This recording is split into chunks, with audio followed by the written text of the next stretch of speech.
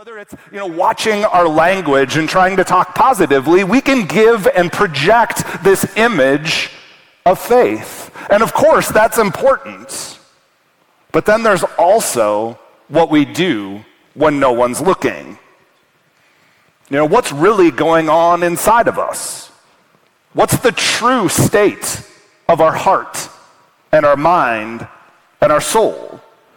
Who are we?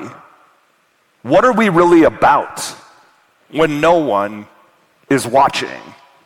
When you're on a business trip and you're in a hotel room by yourself, when you're writing a paper or you're taking a test at school and maybe no one is there to police. Maybe you're surfing the internet. Maybe you're choosing what media or what products to de-stress or to unwind. Or maybe it's even how you speak and interact with the people when you're behind the doors of your home. Who are you? Who are we when no one is watching? And I think sometimes we fool ourselves into thinking, well, it really doesn't matter, does it? But you know what? If we stay disciplined in our private life, it has a huge impact on our public life.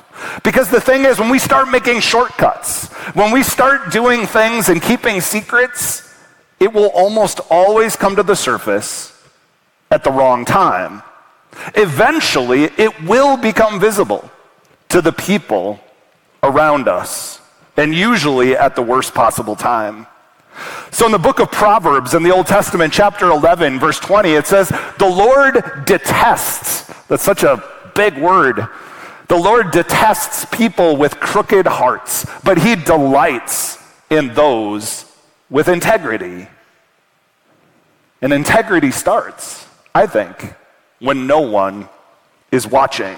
You see, our private life really matters to God, and so it should matter to us. So I just want to talk about two themes or two ideas that I think have a profound impact on how we live out our private life. Two things to keep into mind as we seek to couple our faith with our private life, and that's our focus and our motivation.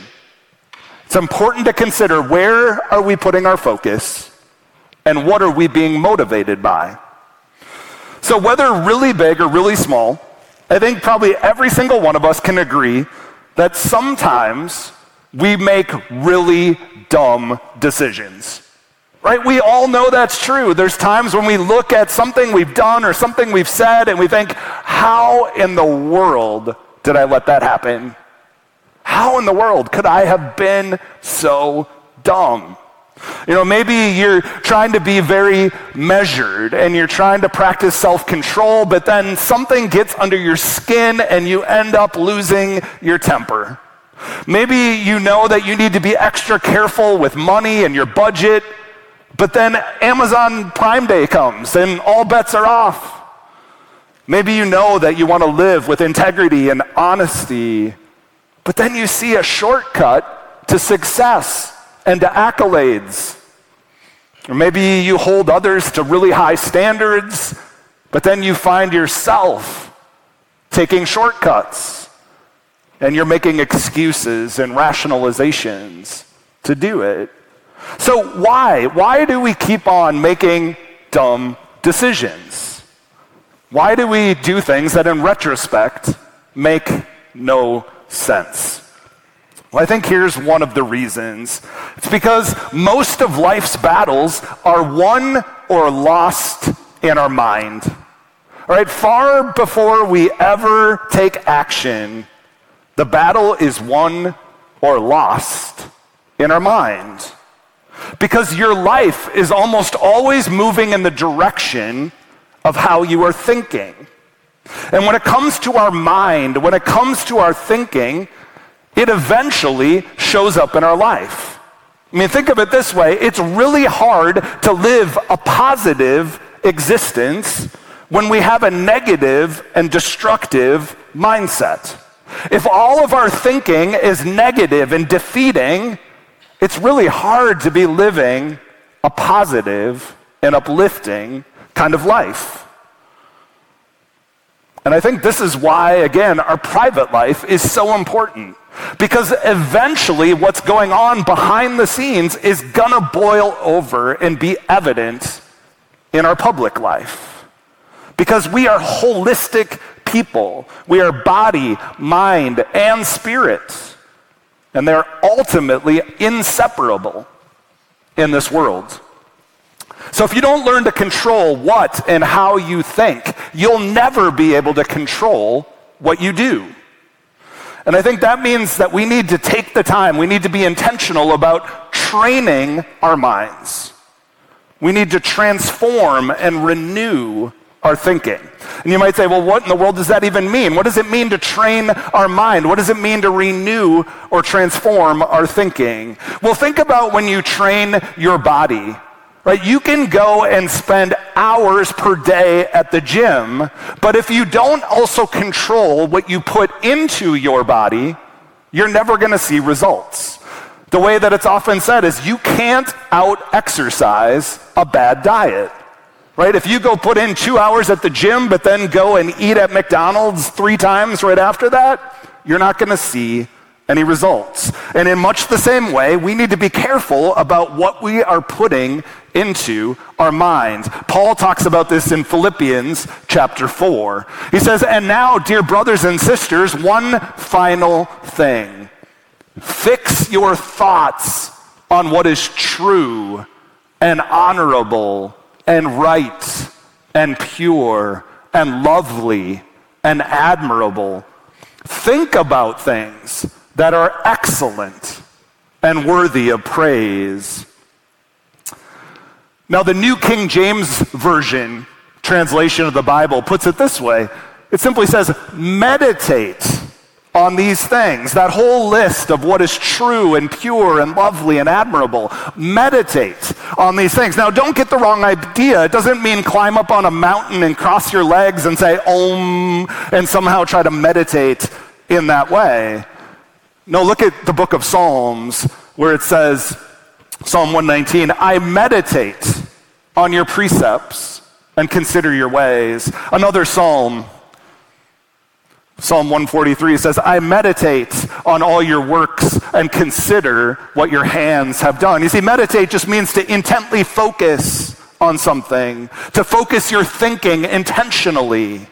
Now, where Eastern meditation is about emptying your mind, the meditation we're talking about here is filling your mind with the things of God, His truth, His goodness, and all of who He is.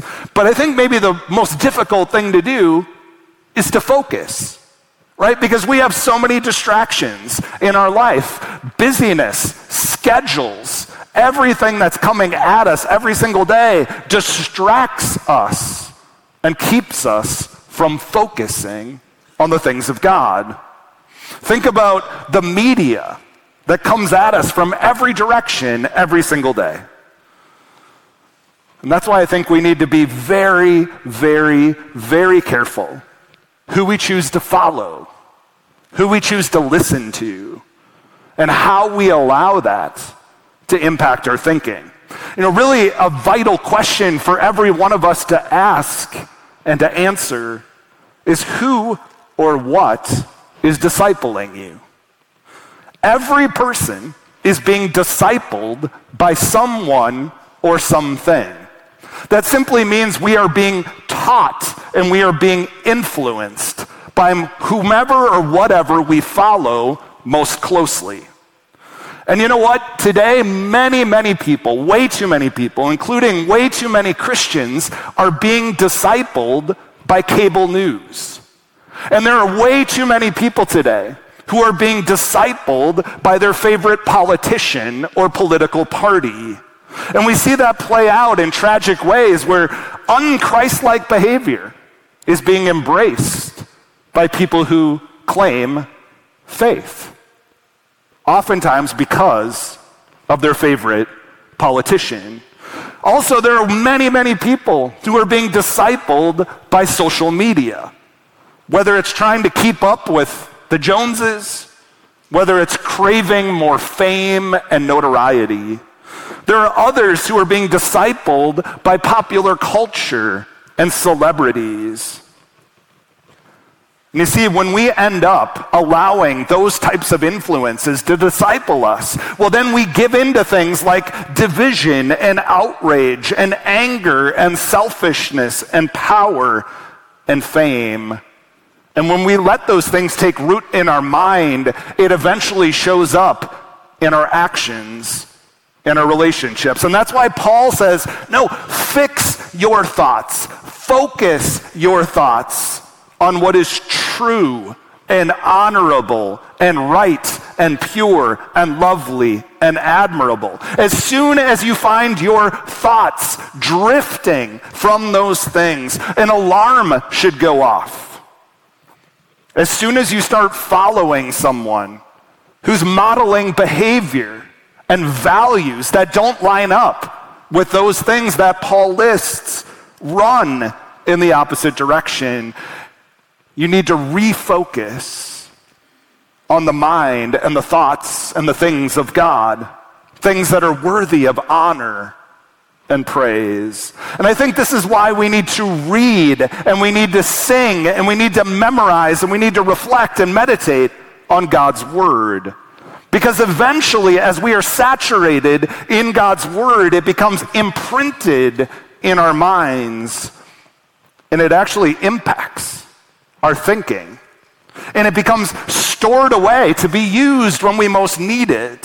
Psalm 119, verse 11 says, I have hidden your word in my heart that I might not sin against you. Again, we're all hiding things in our hearts, but are they the things of God? Things that are pure and true and lovely. Now, I've told this story before, but I think it illustrates the importance of this point. When I was in seminary, I did what is called clinical pastoral education, which is just chaplaincy training. And I was assigned to be at Fairview Ridge's Care Center and Hospital down in Burnsville. Most of the time I was at the Care Center. We would do Bible studies, worship services, and I would visit the residents throughout the week. But I remember one day an alarm went off when there was an emergency happening in the building. And we found out it was an elderly woman who had fallen and very much hurt herself. And so she's laying in the hallway. And we rushed to her side, waiting for the paramedics to come from the hospital next door. And as she laid there in incredible pain and suffering, we could hear her saying things. And eventually, it was clear she was quoting scripture.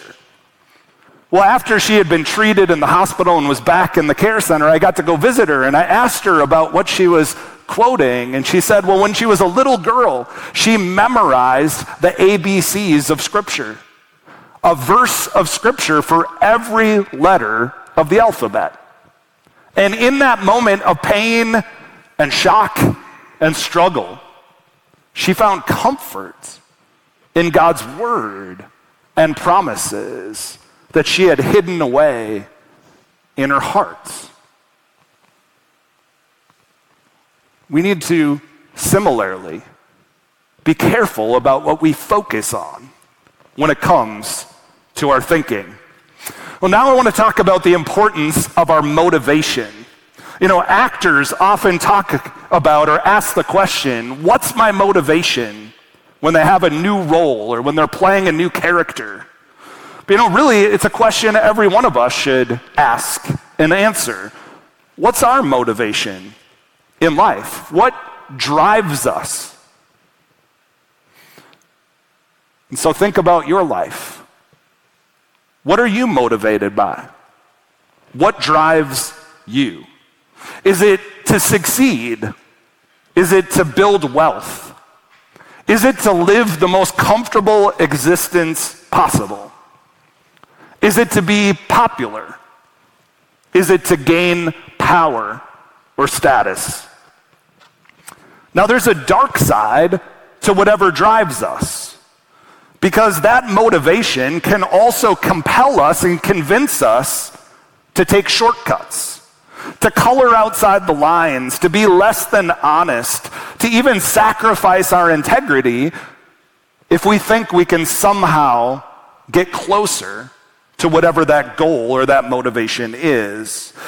If we see those things, those shortcuts helping us accomplish our goal, well, then we start to justify and we start to rationalize our bad behavior. And I think some of the most common rationalizations that we use are these. Sometimes we say, well, no one will ever find out, right? No one's watching. No one knows what's going on behind the scenes. No one's ever going to find out.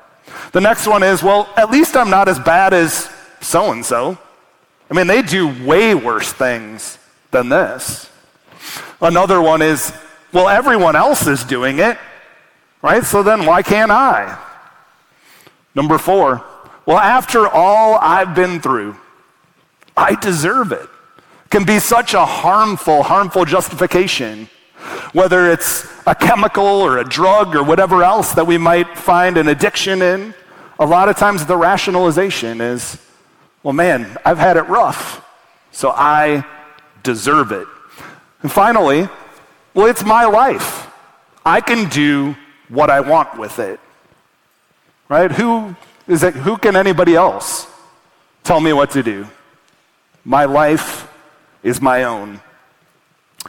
You see, when we have the wrong motivation, it can lead to harmful rationalizations.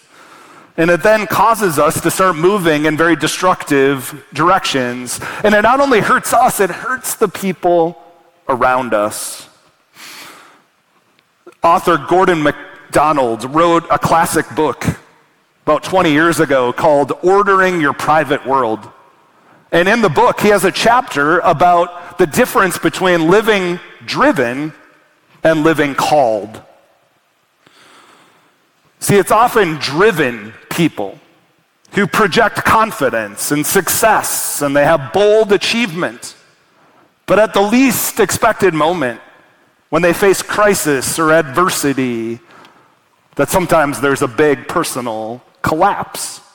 But it's people who lived called by God, who maybe aren't the most outwardly impressive or remarkable, but they have an inner strength and confidence that allows them to be steady and solid, no matter what life throws at them.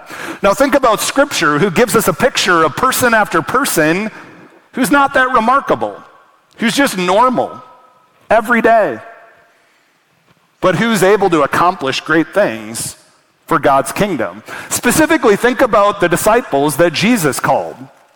None of them would have been candidates for important positions. There's no headhunter that would have gone out of their way to go and try to use the disciples to somehow fill important positions. But Jesus did, and that made all the difference.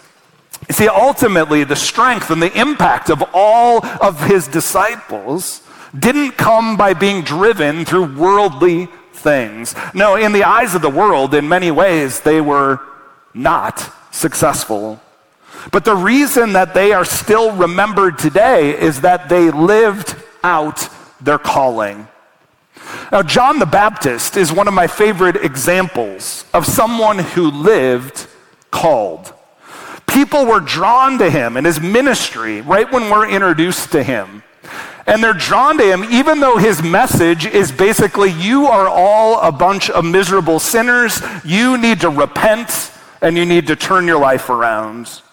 It didn't matter who the crowd was. It didn't matter what their connections were. It didn't matter what their status was. That was his message for every one of them. And it made him very popular with some and very hated by others. Now, John had nothing extraordinary about him. We're told he wore camel hair clothing. He ate locusts and honey. He lived in the desert. John, though, had this giant following of people. He had all the ingredients for his own megachurch. He could have been so much more comfortable and extravagant. He could have built a mini mansion. But instead, he just kept living out his calling. Look at Mark chapter 1, starting with verse 7. This was his message. He says, someone is coming soon who is greater than I am. so much greater that I'm not even worthy to stoop down like a slave and untie the straps of his sandals. I baptize you with water, but he will baptize you with the Holy Spirit." John understood his calling. He didn't try to become the Messiah. His job, his calling, was to point everyone to the real Messiah. But even still, I think it's fascinating to watch John's reaction when he starts to see that his popularity is fading because Jesus shows up. And really, John, at that point, is out of a job. Now, there's some people that try to bring this to his attention. All these people that were following John are now following Jesus. John had his own disciples. Even they are starting to follow Jesus. And I think the people that came to give the report, they're kind of hoping for a negative reaction. But John didn't give in. He didn't play along. Look at John chapter 3, starting with verse 26. It says, "John's disciples came to him and said, 'Rabbi, the man you met on the other side of the Jordan River, the one you identified as the Messiah, is also baptizing people. And everybody is going to him instead of coming to us.' But here's how John replied. 'No one can receive anything unless God gives it from heaven. You yourselves know how plainly I told you, I am not the Messiah. I am only here to prepare the way for him. It is the bridegroom who marries the bride, and the bridegroom's friend is simply glad to stand with him and hear his vows. Therefore, I am filled with joy at his success. He must become greater and greater, and I must become less and less." Now, I think there are some really amazing principles there of what it means to live called. You see, John understands stewardship. He understands that the crowd doesn't belong to him, and he willingly allows them to go and follow Jesus. Now, in the same way, when we live called instead of driven, we remember that nothing we have truly belongs to us. It all belongs to God. And we're called to just manage it well. When we live called, well, then we're able to resist selfishness. We're able to resist our desire to cling to the things of this world.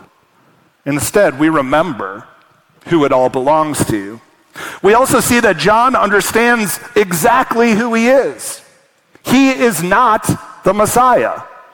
John could have easily manipulated the crowd to get more fame and power and money, but he sees that that's not his calling. His calling is to simply point people to Jesus. And for us to live into our calling, we need to know who we are. And the truth is, we are sinful and broken people who are saved through the grace of Jesus. That means don't buy into any hype you receive. Don't be tempted to get a Messiah complex or to think that you've got everything under control. Don't ever think you can do life alone. Look at what the Apostle Paul told Timothy. He says, "Even though I was once a blasphemer and a persecutor and a violent man, I was shown mercy because I acted in ignorance and unbelief. The grace of our Lord was poured out on me abundantly." Paul knew who he was and his desperate need for God. Well, we also see John understands his purpose. He says Jesus is the bridegroom. John is just his best friend, standing up to be his best man. He knew his purpose. He knew his calling. When we understand our God-given purpose, well, then it gives us confidence. It gives us clarity. And we can see how unnecessary it is to cut corners, to take shortcuts, to sacrifice integrity. It's so much better to just live each day for God. entrusting it all to him, both our public life and our private life. So church, when it comes to your private life, those things that no one around us can even see, a place where it's easy to compromise, it's easy to cut corners, it's so easy to justify bad behaviors and bad habits. It's by learning to focus our minds on what is right and true and honorable, the things of God. It's by living into our calling, empowered by the Holy Spirit, that we can truly live lives full of purpose and character and integrity, even when no one else is watching. Let's pray. Gracious God, we know you care about every aspect of our life. And you also know how we struggle to make good decisions, to live out your values. God, you know how hard it is sometimes for us to focus on the things that we should. And so God, help us to care more about our private life, the life that maybe no one else around us can see, but you know all too well. God, help us to focus our thinking and our minds on you. Help us to live as called people, not just driven people. Use us to expand your kingdom and to bring your good news wherever we go. God, help us to live every hour, every minute of our life with you in control. And so we sacrifice all of who we are to your care in Jesus' name. Let's all say together, amen.